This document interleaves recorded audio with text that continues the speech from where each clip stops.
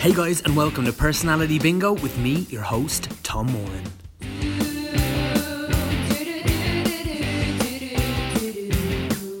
So this week on the podcast we have Jeda de Brí. Jeda is a director and a writer based here in Dublin. It was actually a really cool couple of days for me because I got to sit down and chat to Jeda and her writing partner and real life partner Finbar Doyle as well, and they're in the preparation for remounting their highly successful show Tryst, which was at the Dublin Fringe Festival in 2015. It was really, really successful to the point where they're now back at the Project Art Centre for a 2-week run. They were out the Lear the first time round. Now they're downstairs in the black box of the project. It's a gorgeous space. I've only heard wonderful things about the show, and me and Jeda have a lovely chat about it.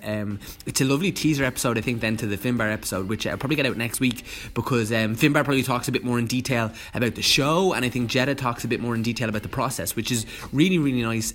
All the dates and that are at the end of the episode, but it's the 3rd to the 14th at the Project Art Centre, and I really implore you to go. It's an absolutely they're absolutely deadly collaborators and people, and I have no doubt that the show is going to be brilliant. I'm really, really excited to see it. In other news, I am in my last week of Romeo and Juliet out at the Mill Theatre in Dundrum. It's been a blast. We had a few shows snowed off last week, which was a bit bizarre, but we are making them up this week, so we have some really, really long, ridiculous 3-show days to get through, so that is going to be good fun, and in the meantime we're also rehearsing Lyrics, which is my play that I have written. It is starring Danielle Galligan and myself, directed by the wonderful Romana Testaseca. The rest of the team includes Ellie Hendry, Shane Gill, Ciara Murnan. Steve Murray did our wonderful poster design and all that, which you can see on my Twitter and even on the Personality Bingo Twitter page. But basically it's really exciting. It's gas because our show almost directly clashes with Tryst, so what you got to do is you got to make it a double header. You got to either see a matinee for us and see them, or make 2 evenings in a row, whatever you got to do,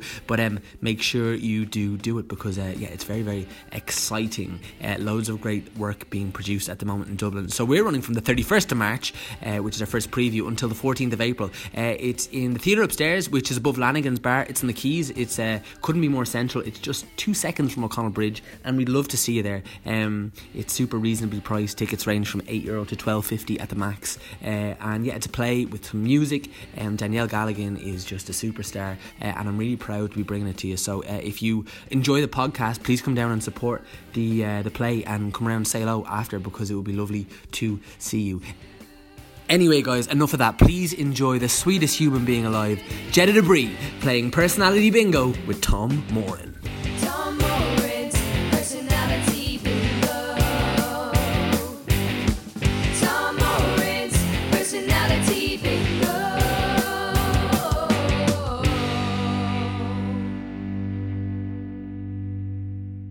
Jeda de Brí, ready to play Personality Bingo with Tom Moran? I am. Great. Okay, we did have a false start because I forgot to give you your numbers. That's absolutely fine. False starts, they happen. The first time ever in Personality Bingo history. I'm actually kind of proud. I think you should be. I was just so engaged that I forgot to do my job. Okay, well, I mean, yeah, that's exactly what I want. I want you to be that engaged that we forget everything that's happening. It's a massive compliment. So I do remember it now, though, so let me give a quick explainer of how it all works. Okay. So I'm going to put 60 minutes on the clock. I have 60 questions here, and I have 60 balls in here. I've also now given you 5 numbers on that sheet of paper. Would you do me a sheep? I said a sheet of paper. Meh. Yeah, thank you. Yes, I'm also provide my own Foley. It's great. Do me a favour, read out the 5 numbers that we've randomly generated for you. Okay, so I have 40, Yes. 24, Yes. 17, Cool. 11, Right. and 56. Nice. Do me a favour and pick a 6 number, something that's not there between 1 and 60. Okay, and can I tell you that? Mm-hmm. Okay, I'm going to pick 2. Any reason? It came into my head and it's nice and even. Nice, just in the moment. So, yeah, it just happened. Very good. It was very organic. Very good. Were you ever an actor? No. Never? No, I was never an actor, and it's actually a thing that people ask me a lot, and I don't know why, but I was never very good at it. I did once do acting classes when I was about 7, and I was taught by Hilda Faye. Wow. Yeah, in Ashburn, and she taught me dance and drama, and she's a fantastic actor, and I don't know whether she remembers that because I was like a child, but I was never any good. So yeah. No, it's just interesting because it was like, I just admired you're like, I felt 2, I went for 2, it was very in the moment, I was like, that's good acting. It's something that I've picked it up from actors, but I'm never able to properly do it myself. But some like good directors have as well. I think so. I think a lot of really fantastic directors come from acting, and I think that's always something that I've wanted to be able to do. But I've anytime it's happened to me, I've never properly been able to kind of engage with it, or there's something about it that I know that I would. Actors do it better. Yeah, basically. Yeah, you know? no, absolutely. Yeah, 100%. Right. Sorry, I just had a question. I wasn't wrong. So I should say that if all of them 6 numbers do come out, that means you win the game, and the tables are turned, and you get to ask me any question in the whole wide world that you might want. Amazing. Right. Okay. So will we give it a spin and see what comes out? Let's do it. Sweet. Okay. First out the gate, we have number 38. Oh, that is not a bingo. Okay. No worries. Number 38. If you had a tattoo, what would you get? That's a really good question. Do you have a tattoo? No, I don't. I have no tattoos, and actually it's something that I've never really been totally interested in for myself. I love other people's tattoos. I think they're brilliant. Like, my parents have tattoos. My brother is going to get some. But I've always really admired them, but I've never had one on myself. I always feel like there's a little bit of me that would want to be able to change exactly how I look at the drop of a hat. And I feel like if I was tattooed, then I would be recognisable, which is weird. I don't know, maybe I want to become a spy sometime. Yeah. But if I were to have a tattoo, I'd probably get a little moon. Nice. Because, you know, I like the sickle moon thing is kind of something that I've always really liked, so I think that would make sense. Yeah. And so having parents that had tattoos, did they ever give you? Because I feel like I must have got a speech from my mum and dad saying don't get a tattoo. I feel like that's a common enough thing. Like, my granny would have been very anti-tattoo. So did your parents? Because they obviously couldn't be they could be hypocritical and or did they care? Yeah, I suppose I never really spoke to them about it. They were kind of hidden, so I couldn't really see them. And I suppose I think they didn't really care. They're kind of I don't think they care that my brother is going to get one, and I think they're kind of artistic. They're kind of weird. So I'd say what they would be is they'd want it to be really cool. You know, they wouldn't want me to get a nap tattoo. So I think that's what they'd give out to me for. They'd be like, "Jeda, you got a cat? Why'd you get a cat?" You know, something like that. So yeah. Nice. It's where does the name Jeda de Brí? Yeah. Just to tell you said you might want to be a spy, and I was like, yeah, you could be a spy. You've got a name called Jeda de Brí. It's too recognisable to be a spy. It's true. I'd have to be called John something. What's the Jeda about? Jeda I was named after a film. So myself and my brother were both named after movies. So Jeda is a film from Australia. It was actually the first film in Australia that was a Technicolor. So it's 1943, I think. And yeah, it's about an Aboriginal girl. A native Australian. And it's a native Australian name.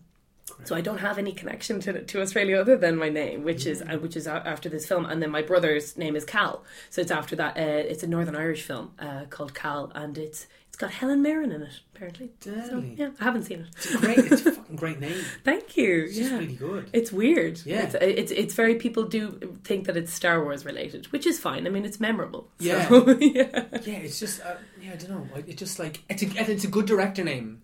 Good, yeah. Thank God I became a director. Yeah. What about Sickle Moon? You said you have interest in that. What is actually a Sickle Moon? Or It's from a passage from a James Stephens book, and it is a passage describing the Irish countryside. So it's a book called The Crock of Gold, and it's one of my favourite books. And it was pre James Joyce. So James Joyce was really influenced by James Stephens, and he's a fantastic kind of he's one of our first satirists. So he spoke about he took Irish legends and he kind of turned them on their head, and it's a really fascinating book. It's very funny, it's very kind of tongue-in-cheek, and I kind of became obsessed with James Stephens. My great grand uncle was he did his PhD in James Stephens, so he's one of the foremost authorities on him. So all of the books were in my house all the time, so I read them.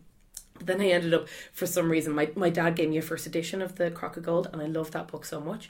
And then I ended up finding and buying 5 different versions of his first edition. So I've got a whole collection of James Stephens' first edition. Wow. So I'm totally obsessed with it. Yeah. But a Sickle Moon the Sickle Moon was described in this passage about this kind of provincial Irish countryside, and it's about the morning in Ireland, and it's about this kind of the light coming from the sickle moon. So it's a very, very thin moon. And I always really liked that image. I thought it was really striking. Yeah, So, gorgeous. All right, will you give it a spin? let's do it. See what we got.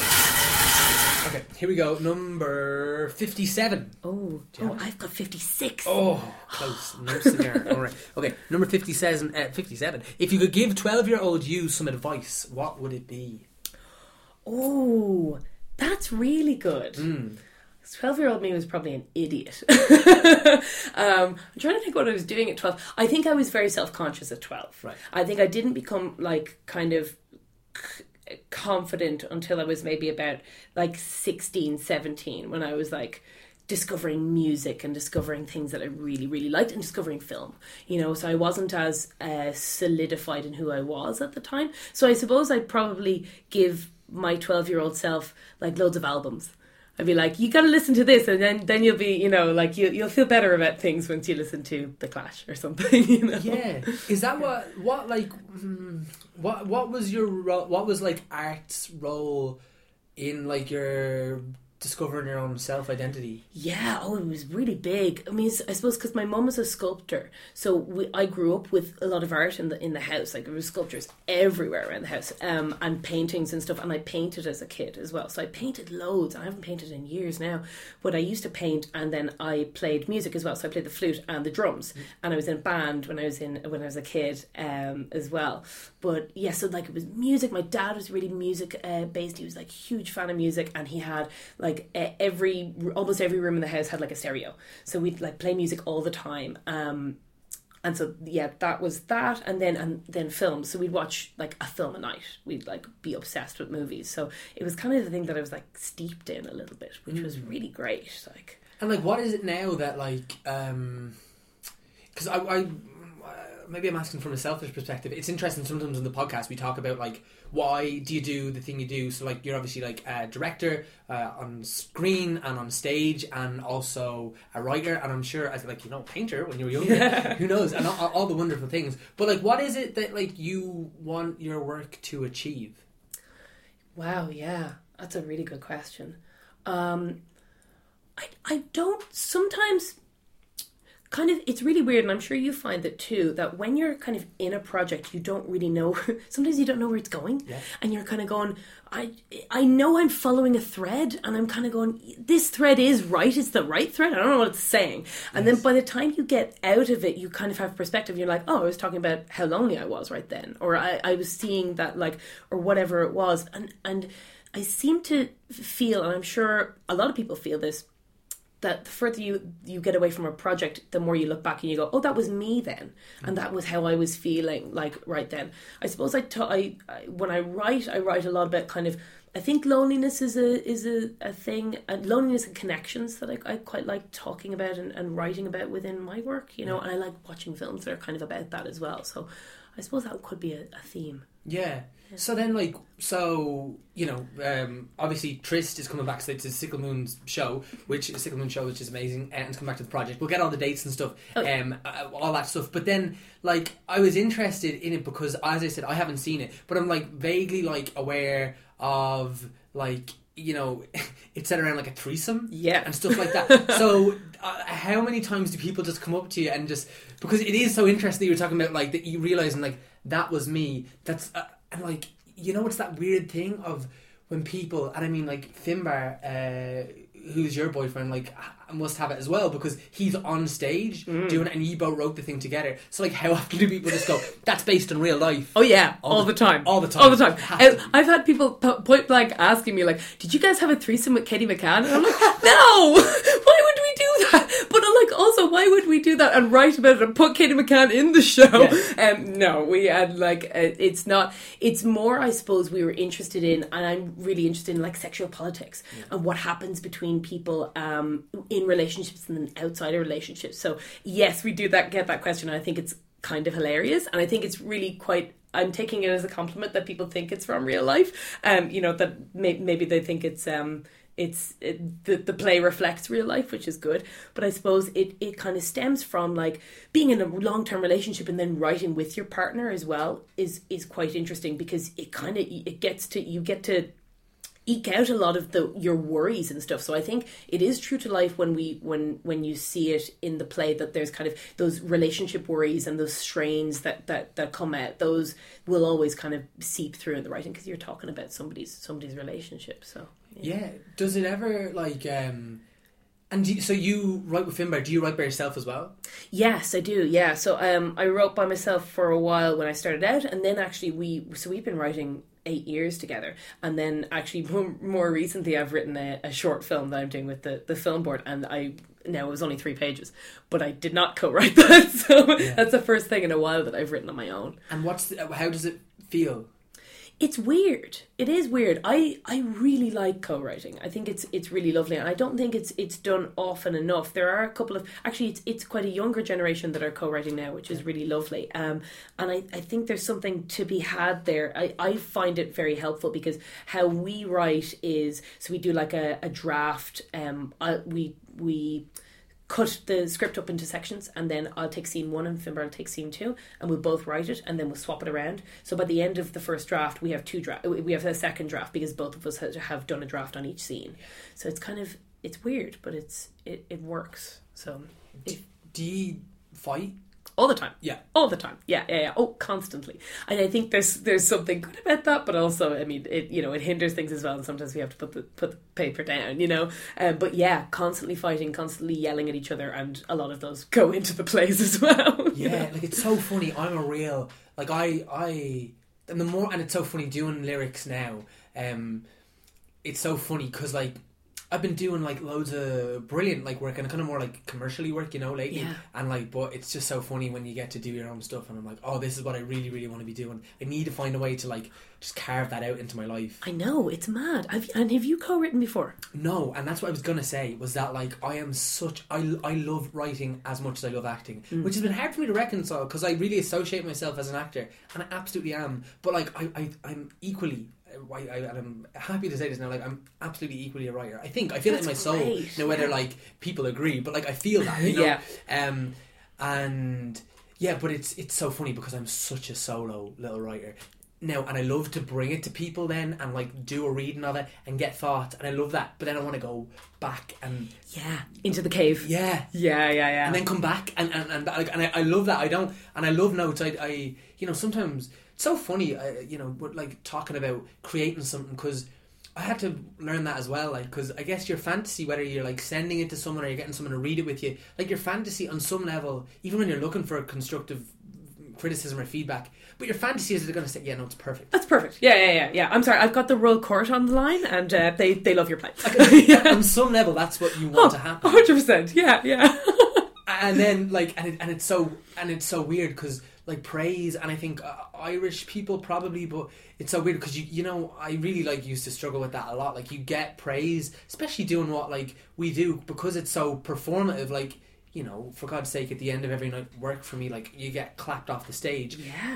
It's probably slightly different for a director, but you're still seeing that happening for something that you made and crafted. Totally, I get to clap it. Yes, exactly. Even better. Yeah, it's like wonderfully masturbatory. Yeah. No, but like as in. But it's so funny then, like when I don't know, it's just trying to reconcile that thing of like how, because on some level like praise is really important to me. Like I do care. Like it makes me feel good if some people are like I don't care if people like it, like once I'm proud of it, and that's also true. But like I would be lying if I said like I love when people like what I do. Absolutely, and it's also about connecting with people as well. So when you feel that somebody has connected with what you've done, you're like, oh, well, the job is done. Like I've done something there, and it feels like you've achieved something when even one audience member is like, yeah, I saw myself in that. Man, absolutely, it's great. Like the best compliment I ever got for anything I did was actually, we did a lyrics with Seen and Heard play in 2015, and the best compliment I ever got for anything I think I ever like wrote certainly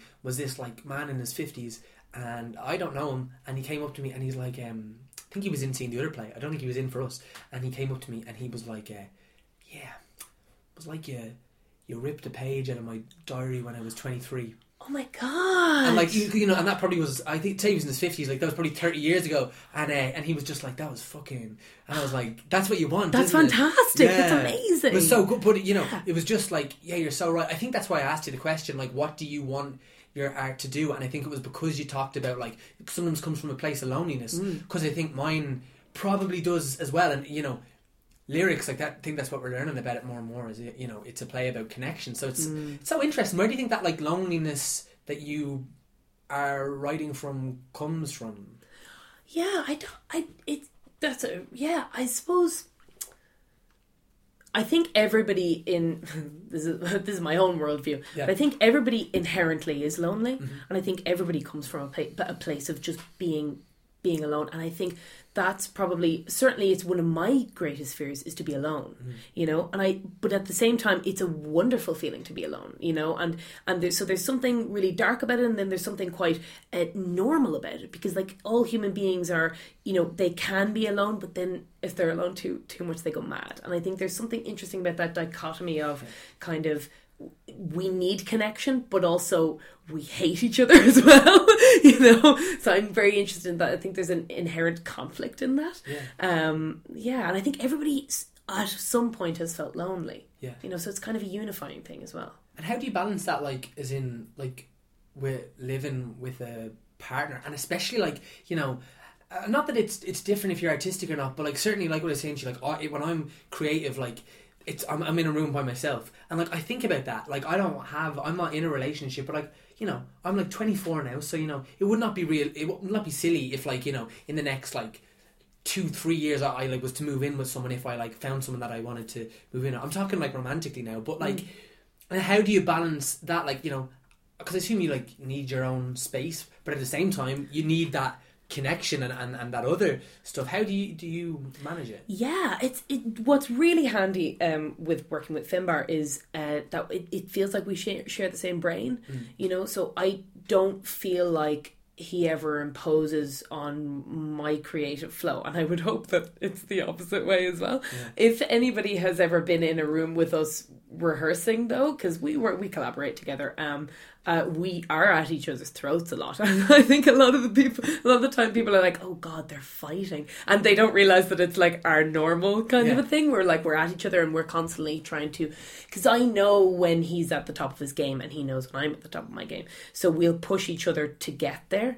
And when we fall short, we'll be like, what are you doing? You know? So like, which is quite nice. It feels like we push each other and encourage each other. And I think that's really nice. And I don't ever feel lonely with him, which is great. Yeah, very special.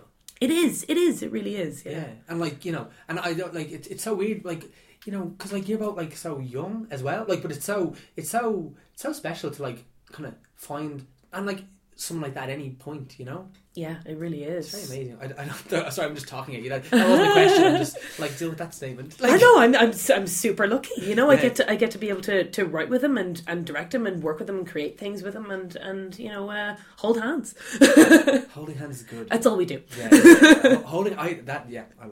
Right, we can spin. Yeah.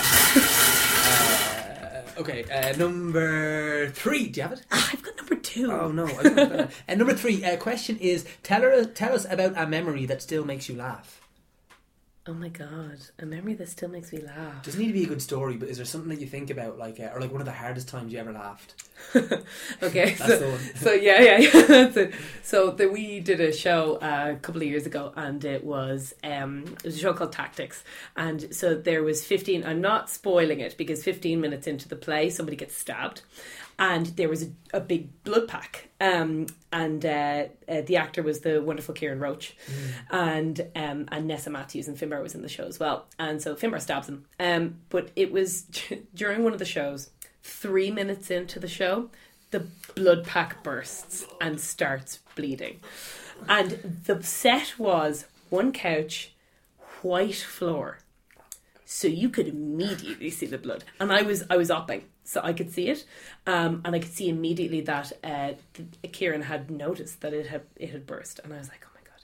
So the first 15 minutes is 2 lovers, and they're like teasing each other and kissing and having foreplay and stuff. So it's meant to be quite a sexy scene, and he is bleeding profusely. And I was at the back of the audience like, oh my god, these poor actors on stage, and they started corpsing. Because it was just ridiculous. Because at one point Nessa turns to Kieran, who is bleeding everywhere, and they're like kissing and being all cute. And one of her lines is, "Are you okay?" And his line back to her is, "Yeah, I'm just tired." And there was blood everywhere. And then Finbar it comes in and stabs him, and everybody's like, "Oh, yeah. But after the play, they were all backstage, and they were like, "Fucking hell." And I came in, and we all started laughing, and we couldn't stop laughing, because, you can't do anything. You can't control it. It's live theatre. And it was the funniest thing that's ever happened. Oh, so gorgeous. It was great. That's so great. Yeah. That's so great. And, you said that belly laugh, you can't... Yeah. I feel like I was in that dressing room. You know what I mean? That's amazing. There was no way we could stop it. Sure. Sorry, let's go again. Okay, here we go. Number 13. Do you have it? No. No worries. No. Number 13. The question is... do you ever wish you were born as the opposite gender? What a good question on International Women's Day. That's a great question. I've always wanted to be a man. No, do you know what? I feel like there's a lot of masculinity and femininity in everyone, and I feel like I love being in contact and in connection with my masculine side, and I love kind of feeling that and figuring that out and everything. And I love being a woman, but I love kind of expressing myself through femininity and masculinity as well. No, not necessarily that I was born as a man. I think I'm good with my lot. Yeah. I think I'm good with exploring my lot as well. Yes. What's your experience in our industry as a woman? I know it's such an obvious question, but it will never stop fascinating me. Yeah. I couldn't know. Yeah, do you know what? I've had really good things, and I've had things that aren't great as well. I suppose. So it's insidious. There's things that people say that they don't realise are kind of picking away at you, or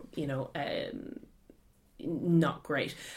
What I will say is I haven't in the room. I've not come in contact with misogyny, from actors or from immediate creative team members. I've not experienced that, which is really phenomenal. I've always worked with cast members and people who are really respectful and who are I've been really lucky in that sense.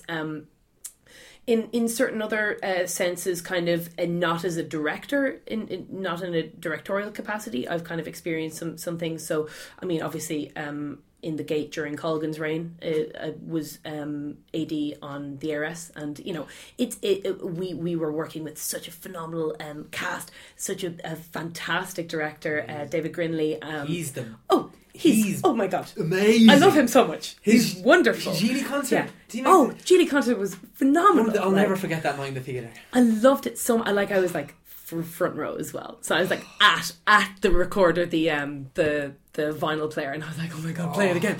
It was wonderful. So it was wonderful working with David. He was phenomenal. And in fairness to him, there's a lot of people that won't stand up when they see things happening or when they see snide remarks happening. David was not one of those people. Wow. He would, whenever Colgan said certain things to me, he would go, don't talk to my AD like that. And I really appreciated that. And that's it takes somebody in that position of power to go, no, I'm not having this, and it's something that I really appreciate, and it's something that people should do more often. And actually it's something that I feel like I should be doing more often as well. If I hear something that I'm like, actually I won't stand for that, and even though everybody else is laughing, it's up to me in a position of certain privilege to kind of go, no, I'm calling that shit out because you can't say that in front of me, So yeah.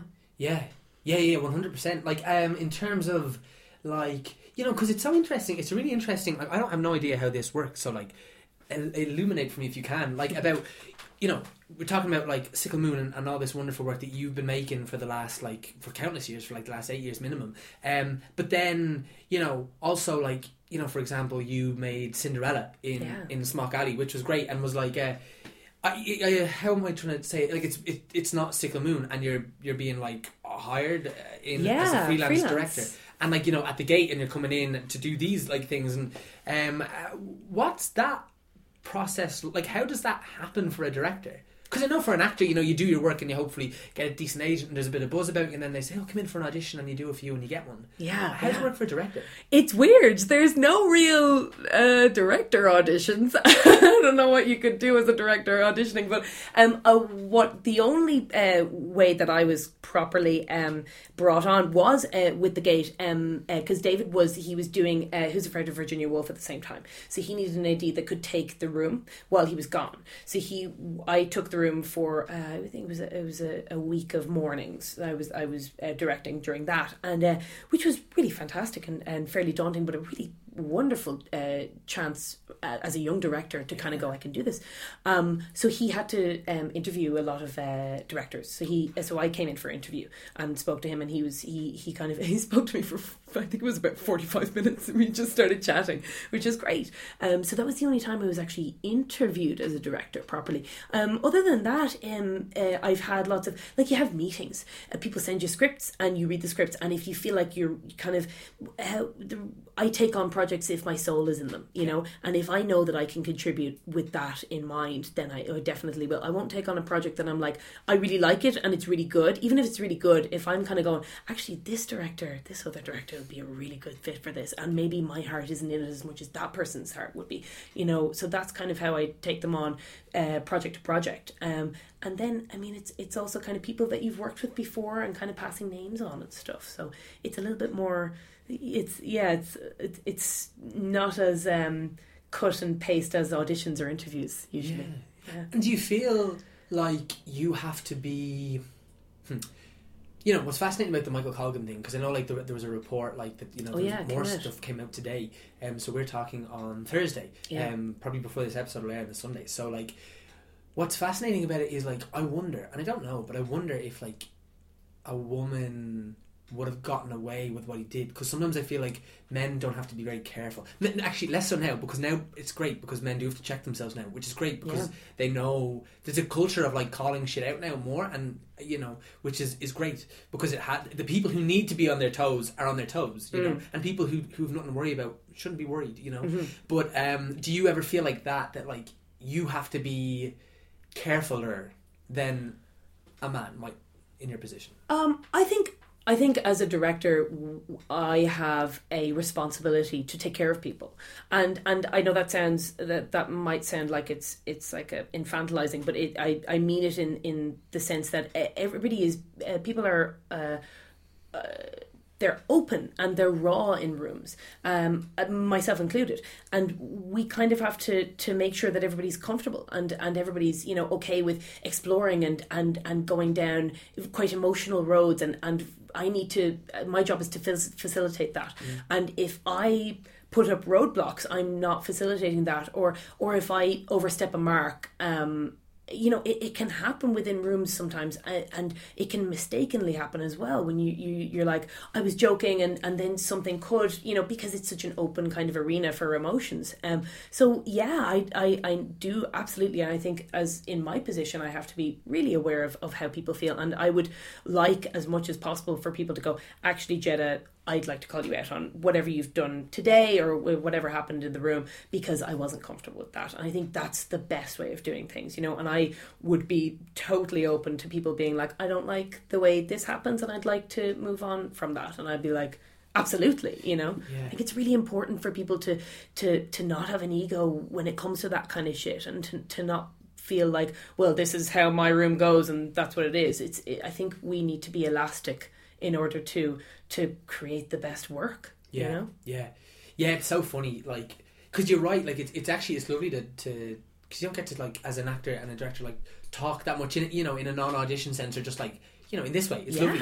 Because it's so funny. I was, so Romana Testiseka is directing lyrics, and funny, not dissimilar to you and Finbar, like, she's just someone who, like, we really get each other, like, on a human level, but we also, I probably because of that, I feel like she really gets, like, the stuff I write, like, I don't really think about it, you know what I mean, who's going to direct. I'm just like, I'll think about it if Romana doesn't want it, you know what I mean? Absolutely, yeah. And it's so funny because we were being in the room for, like, last while, and it's been great, and we started to get up on its feet now, and it's, you know, and then it becomes more real, and, like, I found myself just being like that, just being a bit just being just not, like, the best version of, like, probably myself, and they're, like, not being as open as I probably should have been, and then, like, I just was like, what are you doing, like, and I was just like, oh yeah, I'm just scared, you know what I mean? I'm just a little bit scared, absolutely, and, like, but it's so lovely because with Romana I was just like, no, I'm just a little bit, this is the time, and it goes for me. But like, you know, somewhere around like week 2 is when I get like afraid of being bad. Oh, it's terrifying. Yeah. I'm just like, can you just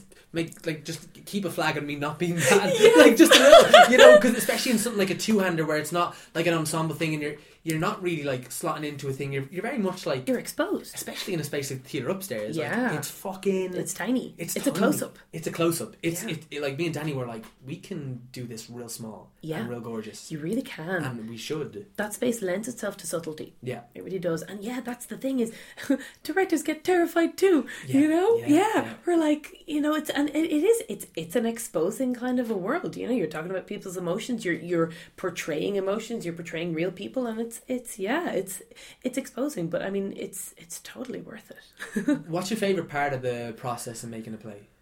Oh, that's a really good question. I love all of it so much. I love being in the room. Yeah. I really love being in the room. I love the first reading. I think there's something really magic about that because usually the actors are right and the directors usually start scuppering things. Once I get my hands on it, actually the first reading is always the best. You know, that's what they say about whenever you're filming. It's usually the first or second take. We usually don't use third or fourth takes because the actors they've got the right intuition, you know. Yeah. So yeah, once I start ruining things, That's fascinating. What's your least favourite part, or or what's the part like you feel you have the most improvement to do? It's interesting. I think I'm quite an impatient person. Yeah. So I'm not very... In college, I hated doing essays. I hated doing anything theoretical. I'm not a theoretical person at all. So pre-production gets me quite itchy. So I'm like, we're having meetings about... And sometimes meetings are so exciting. They really are. But sometimes when you're in pre-production for a long time, you're like, let's just do the play. Just get an actor in front of me. Let's do it, you know. And it's really weird when you're kind of... I find myself impatient when I'm kind of talking about doing it and not doing it, you know? Yeah. In terms of like, do you have a project that you are most proud of? Yeah. I do you know what? Genuinely, I think I'm most proud of Trist. Great. I'm really proud of it. I think it's the best play that we've written so far. I think, and I think it's the best representation of what we want to do. Because I think because we're spooky people, we like spooky things, and we've done like a million Halloween plays.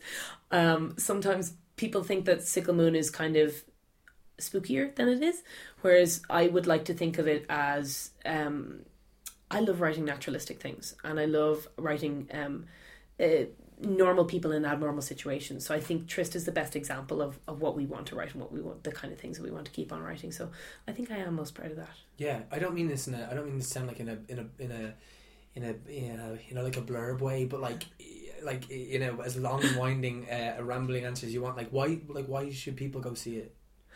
Well, yeah. Isn't that a real like that? It is, yeah. I don't think it's a bad question necessarily. No, it's a great question. It's the question I should be prepared for. No, but like as in I'm not doing it in a morning radio session. I'm just it's an interesting someone I think it was John Doran. John Doran's really helpful to me when I write sometimes. You know, in the past I think he's like been really great, and I think once he said to me, he was like he's like, yeah, it's sometimes useful to think of like the review you want, like not that you write towards the review, but he's like, what do you want, like what do you want people to think about it? That's it. It's interesting. It's a great question, and John Doran is fantastic. Yes. I as an audience member, I love going to the theatre to feel. I want to be punched in the gut. You know, I want to feel different, and I want to be affected. I want to be agitated, and I think that's what Trist does. I think it will hopefully punch you in the gut, and it'll hopefully, really what I want to do when I go to see plays or films is I want somebody to show me a part of me that I hadn't thought about before, you know. Like watching something like Michael Haneke, that his kind of films like Cachet. I remember watching Cachet for the first time, and then the credits rolling and going, oh, I'm a bad person, you know, and just going like reflecting on yourself. And there's not that it's a depressing play, but it's I think it's a play that we tried to write it as humanly and as raw as possible, and we tried not to pull any punches. And I think it should challenge an audience, and it should make an audience because there's three sides of it. So what was really lovely about doing it last time was that people fought when they came out. They were like, I can't believe you were on so-and-so's side, I was on this person's side.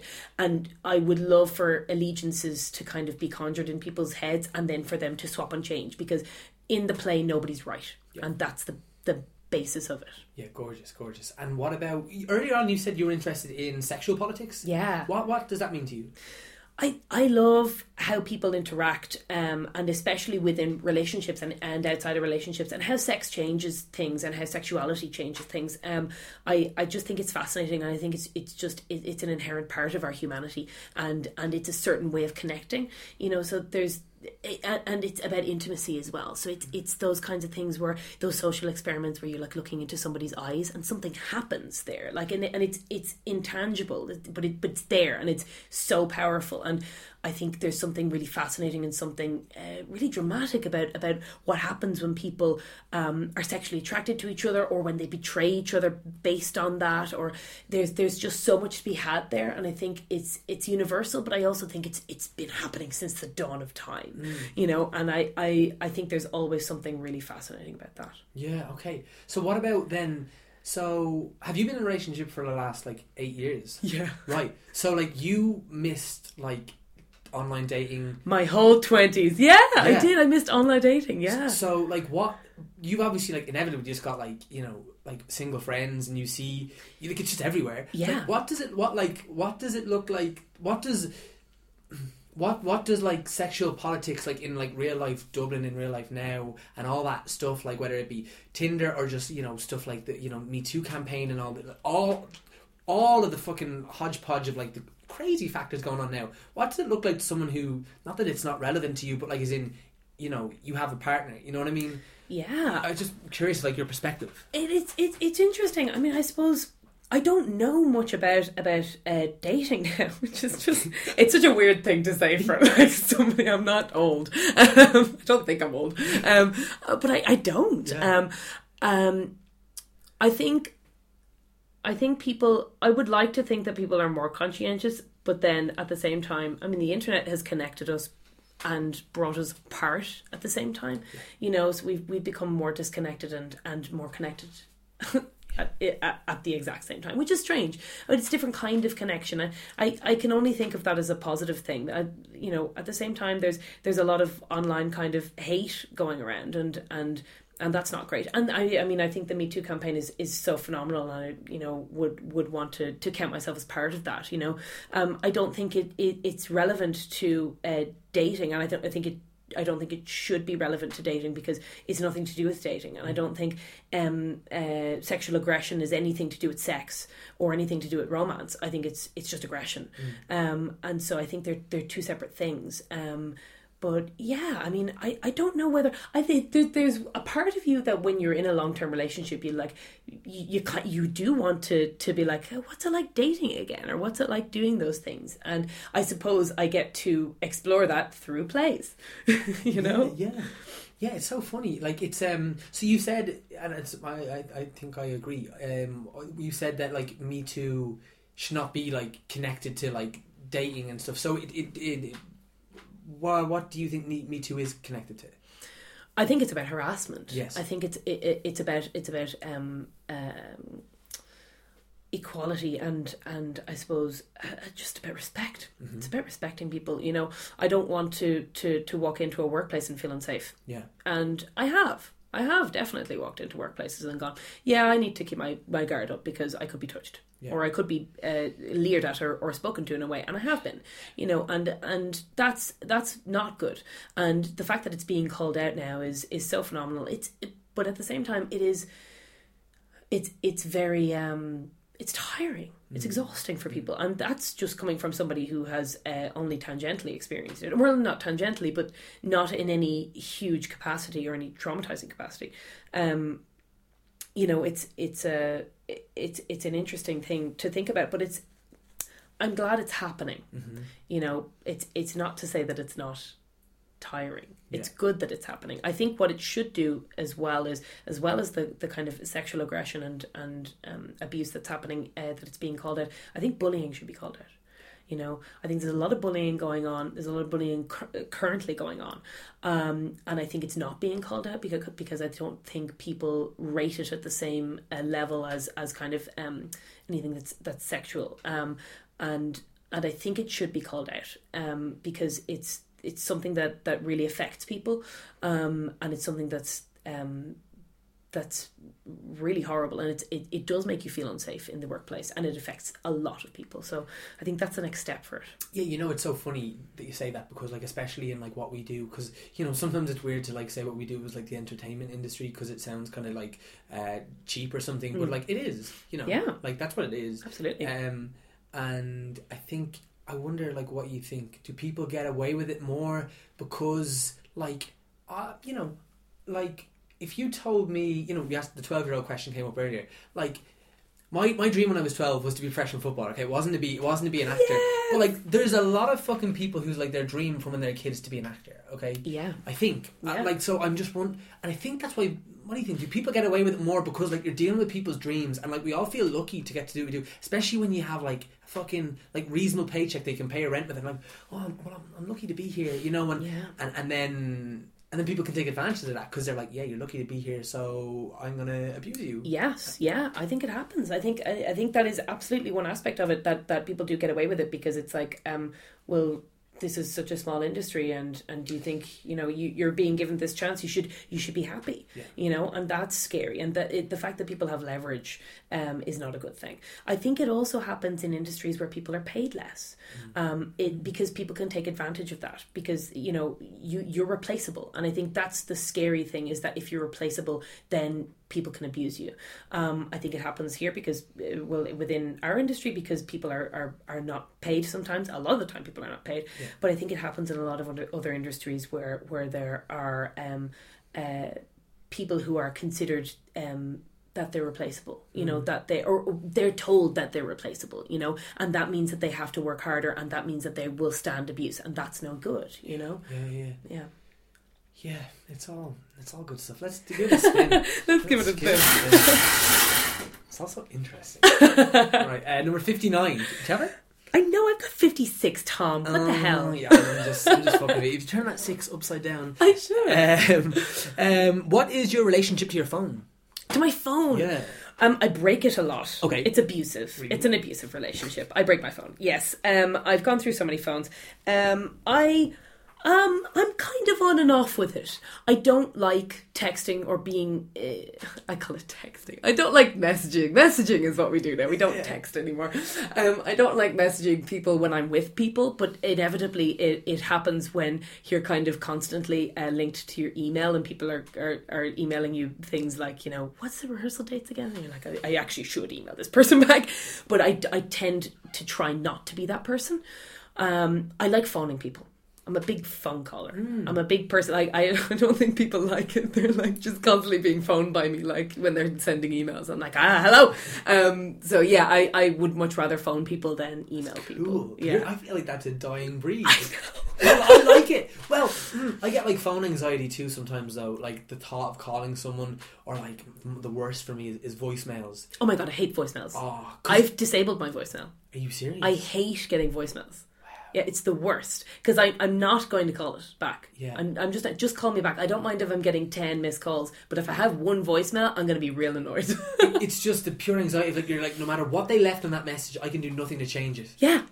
Whereas if we're talking like, you know, like I don't want, like it's never anything bad. No, it's never, but it's terrifying. Oh. It's the worst. Man, yeah, okay, but that's good. Like, do you are you a big social media person? Like, are you a Facebooker and all that? I'm on Facebook. I don't post as much as I should. Usually it's when I'm terrible. It's usually when a play comes up, or when I really like a play and I'm like, oh my god, check out this other person's play. But yeah, it's I like enjoying other people's social media things, but I'm not as active as I should be. I tweet. Yeah. I Instagram. Yeah. But yeah, I think about it too much. I think I'm like, I take a million photos and I'm like, God, these photos need to be really good, and then I don't put them up. So like, I've got loads of photos and they should be up. They're not. I know. Well, what do you do then when you're talking about, like, you'll tweet about you know, or Facebook about a play when it's good, which is lovely, and like we should do that because that's helpful Totally. to companies and you know, that's kind of how you market stuff now. Absolutely. Or certainly a very significant portion of how you do it. What about when you go see something, let's even say, bring it one closer, and it's a friend's, and it's just not for you, it's not your cup of tea, or you think it's just bad, because that happens, and that's okay. Absolutely, yeah. Everything's not meant to be for everyone. Like, how do you handle that, whether that be like face-to-face, or then... I guess what do you say? What do you say when you don't? I'm going to give away all your secrets now. Like she always says to me. She's always saying, she's always saying she loved the curtain call. Like people have that like, looked like you guys were having loads of fun. Yeah. Well done for getting up there. That's the worst one. Do you know what? I genuinely try if I am going to see a friend's play, and it depends on the friend as well. Like if I'm really close to the friend, I'll be like, it's not my cup of tea. And I will be like, I would hope that people will want to say that to me as well after the play is done. Yes. Don't say it to anyone when they're just in the play. Say well done. What I try to do if I'm talking to them face to face is you will always inevitably find something that you like about the play. Yeah. Always, whether it's the determination of the actors, or whether it's the script, or whether it's the lighting, or whether it's whatever it is, I can always find something to be enthusiastic about a play, because plays are deadly. They are brilliant. There's never really going to be a play where everything was terrible. Yes. Well, it'll be very hard to find a play that everything is terrible in. So as much as possible, I would try and sincerely look at something that I really like about it and tell them that, if they're asking for that. Maybe if they're not asking for it, then that's fine. What do you do? What are your secrets? What's my thing? I agree. If it's in the middle of their run, I'll never say nothing. I had a weird experience recently with a friend, and we were really good friend of mine, like one of my best friends, and we were reading a draft of their play.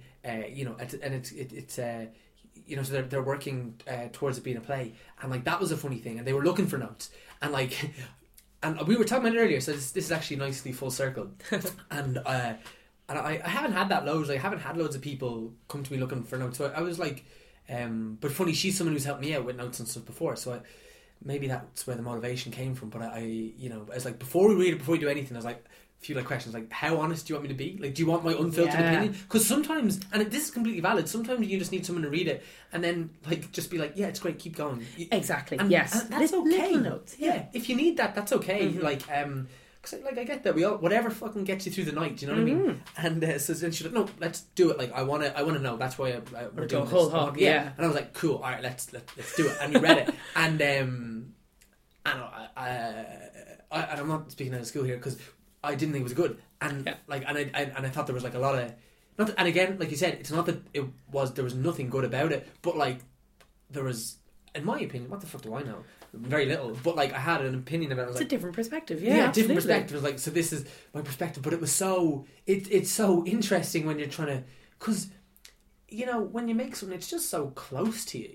Oh yeah, it's a part of you. It's like a part your of baby. you. Yeah, it's so weird. And it's so weird. Like, what about your? Because it's interesting that your mum is a sculptor. Yeah. And is your dad professionally artistic? He's non-professionally artistic, but he is quite an artistic person. So he makes things out of wood and stuff. And he's he finished a PhD recently, but he's a computer guy. Okay, so he's cool. like IT. So that's nice. He's got the two sides of it. Yeah. Oh yeah, great. Yeah. So why did I bring that up? Was because I can't even remember, but it was something along the lines notes. Of.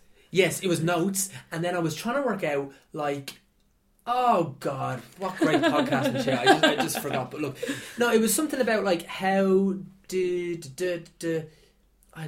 just forget. How do you take notes? Because it's inherently within our kind of industry, isn't it? That we're, like, constantly getting notes. I just forget what I was going to say. Let's just start at a different point. But yeah, like, what do you do when you, like, have you ever had that where someone's just... or like what happens like if you, because that's so fascinating that you split the drafts, so you kind of have two passes and everything, and then like you combine it, and like does it work that like inevitably like some scripts is like that was like an 80% Jeda script, and then some scripts are like 55 like 45 and do you know it's actually so far it's been 50-50, right. Almost all of it, and there'll never be a word or a line in any of our scripts that hasn't got either of our paws on it, so we try as much as possible, like all of it we have our kind of stamp on. And most of the plays are 50-50. I would wager. Now, I mean, I don't know if Finbar might say it's different, but it's about that. Yeah, interesting. I remember what I was going to say. Go on. That's good. You reminded me of it because I'm going to forget again now. I'm actually going to forget again. I should have said it. I should have just told you. No, it's when. Hold on, I'm going to forget again. This is just listening to someone like gradually deteriorate into Alzheimer's. He's gone mad. Yeah, I'm just. Somebody send help. I'm tearing my hair. Oh, I forget again. Oh, this is so very. This is actually very funny podcast material, isn't it? I'm game. Yeah, I got it. Excellent, brilliant. I need to do it now. How do you reconcile, like, you know, we were talking about how your art is very close to you. I'm so glad I remember it. Oh my God. That your art is close to you. Have you ever had that? That's what I was asking about your parents. Have you ever had that struggle of, like, you know, I remember my relationship with my parents has changed a lot, right? Of late, you know, over the last like 5 years, through loads of reasons, and for the better, I would think. Like partially, like from moving out, I think improved relationship. God, yeah. Partially, like you know, therapy really like helped. And like I've always had, like, you know, relatively speaking, a very good relationship with my parents. But I remember, you know, I had this thought as a kid, right, that I was like, this is so funny because like right now I couldn't think of anything less. But I was like, I'd love to go on Big Brother. No way. When I was a kid, Yeah. I thought this. Really? Like, I couldn't do it until Mum and Dad were dead. Oh my right? God, Because I was yeah. like, it would be so embarrassing. Yeah. And as I got older, the progression of that, I think it was because, like, I think where my little poor brain was at, I think, you know, I think I was looking at, like, Big Brother. I don't even remember ever watching it, but being like, well, they're being filmed 24 hours a day, so you're inevitably going to see the real them. Now, Yeah. whether that's true or not, I don't know now, but at the time, that's how I did it. And then, like, when you're creating from an artistic place, you hope that there's a little bit of the real you in there. Like, there should be, I think, if you're doing it right.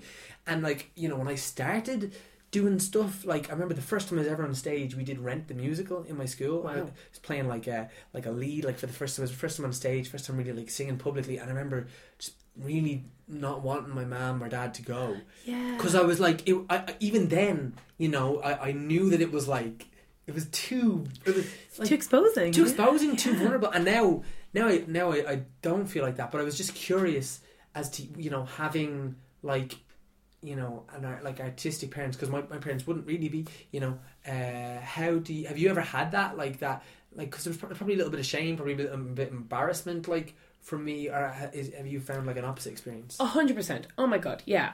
Everybody's embarrassed in front of their parents. I think they are, yeah. Because, like, my parents are weirdos. Like, they're big artist, mad people, you know. And, like, it's great because I get to. What's really interesting is that I suppose Mom was always exposed to us because she sculpts very, very. I would say quite personal things, you know, things sometimes they were like based on her experience as a mother or based on her experience with relationships and stuff, and like they were all kind of, and like some of them are sexual and some of them are gender, and so, you know, it's like she's very much delves into that kind of thing, and I suppose growing up like that we were like, okay, well that's how she does it, you know, and we found that kind of normal. But I suppose all of my parents have been to all of the plays and they've seen all the films, and my granddad as well. I'm very close to my grandfather, my mother's dad, and he's very artistic as well. So he's been to all of them. He saw Trist, which, like, that was interesting. But like, yeah, you're terrified because you're like talking about blowjobs in plays, and you're like, you've written this with your boyfriend and your parents are watching it, and they come out and they're like, well done, Jeda, good job, very good writing. You know, you're like, were you guys not like squirming? But when it comes to, I suppose we've done so many plays, or certainly I've done so many plays now, and they've seen so many of them, I don't think they're shocked anymore. So I think the first few, I was like, I felt very exposed, and I think they had like friends coming, like they'd bring friends, and then the friends would be like, oh God, are you embarrassed, kind of thing.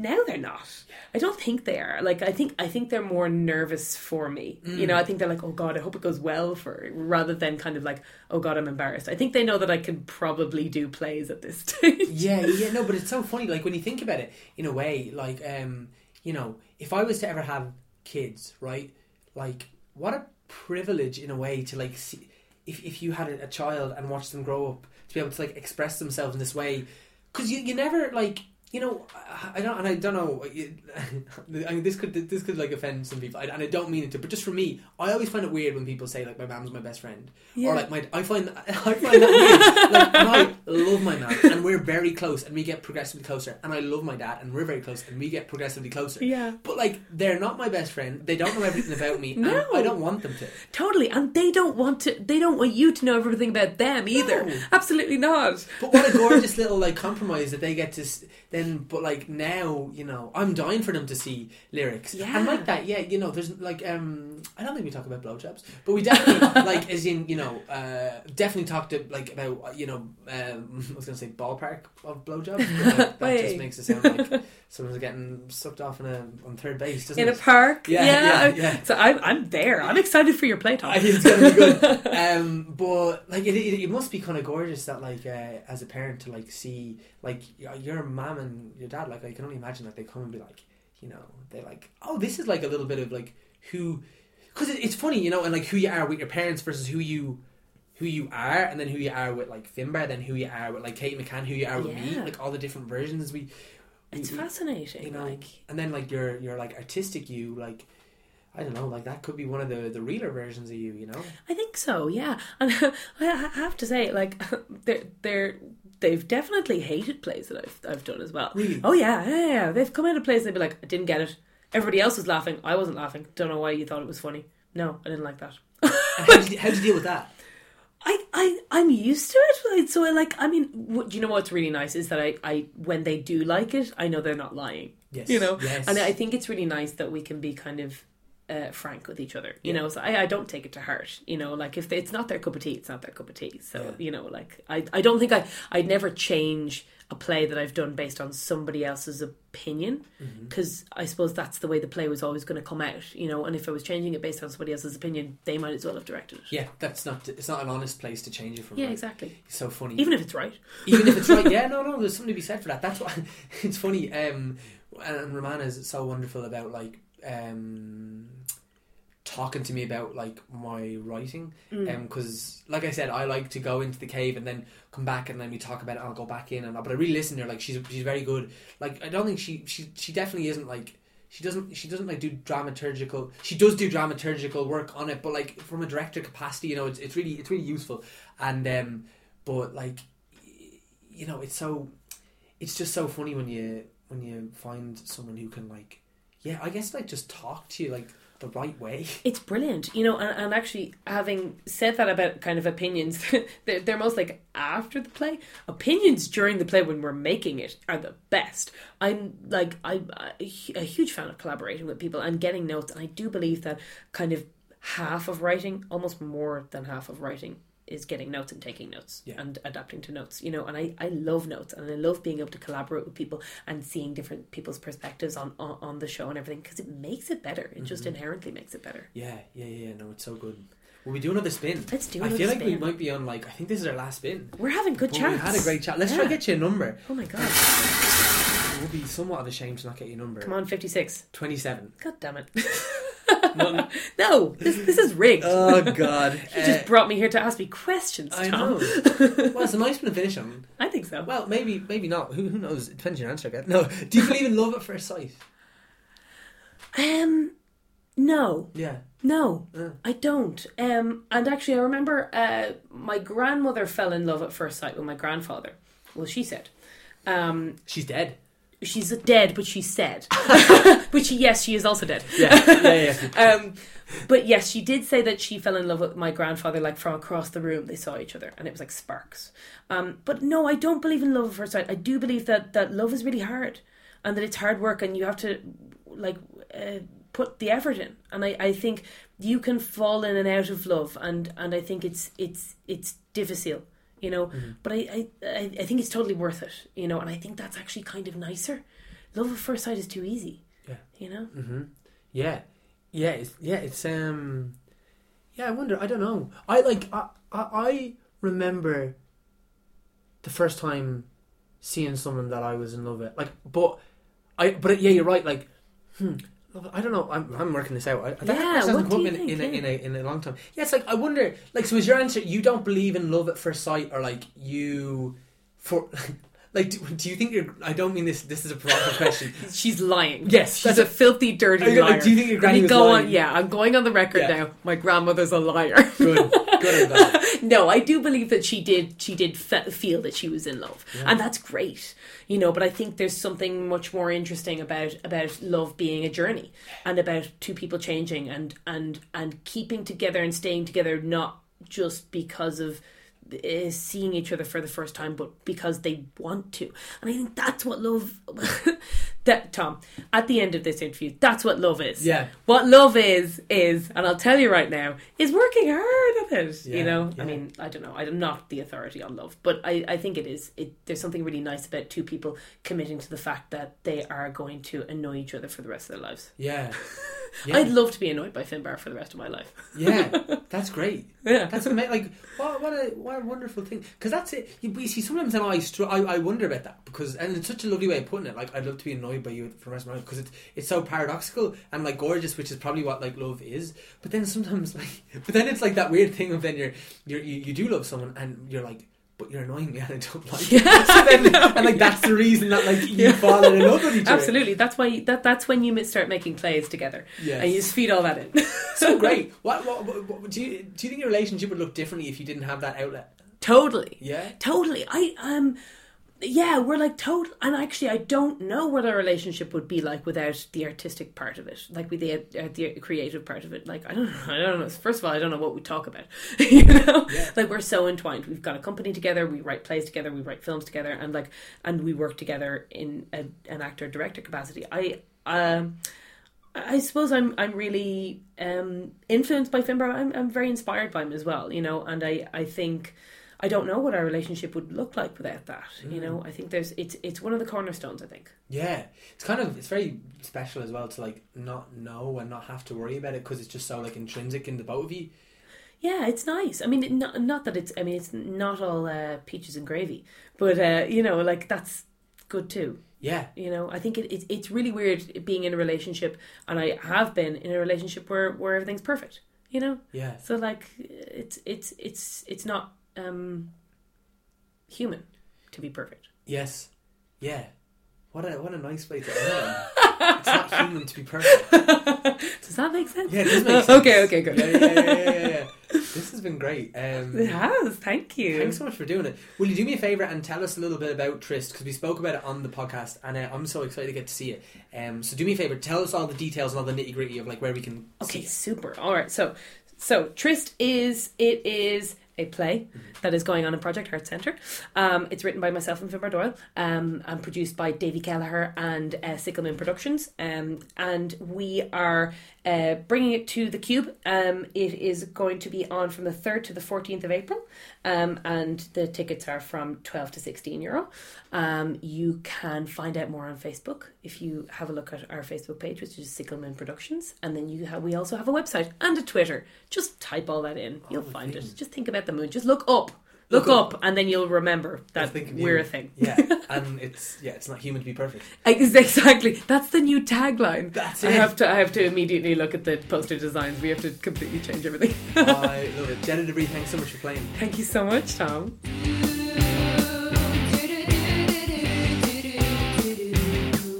So guys, that was Jeda de Brí playing Personality Bingo with Tom Moran. Jeda, if you're listening, a massive thank you to you for taking the time to do it. Jeda and Finbar are two of the nicest people, and I'm very lucky to have met them recently, and they're two people, whenever I see them, they just make my day a little bit better. So it was lovely to get to do an episode with Jeda, and as I said, we'll get Finbar's out to you next week because it's another cracker. And more importantly, get down and check out what they do best, which is making wonderful theatre, and that's what they're doing at the Project Art Centre from the 3rd to the 14th of April. It's a show called Trist. It's starring the wonderful Katie McCann, former guest of the show, and Clodagh Mooney-Duggan, who is just an absolute darling, and someone that must get on this show because she'd be great to have a chat with. They're all wonderful people. It's a wonderful team they've got together at the project. It's a great venue, and go and support them. As well as that, come and support us down doing lyrics at the theatre upstairs. As I said, it's above Lanigan's on the Quays, kind of between Liberty Hall and O'Connell Bridge. Couldn't be more central. Get down and see us. Tickets are cheap as chips, from €8 to $12.50, and tickets are available at theatreupstairs.ie. You'll find all that on my Twitter page at Tmore93 or at Personal Bingo on the podcast. I will also be sharing that stuff because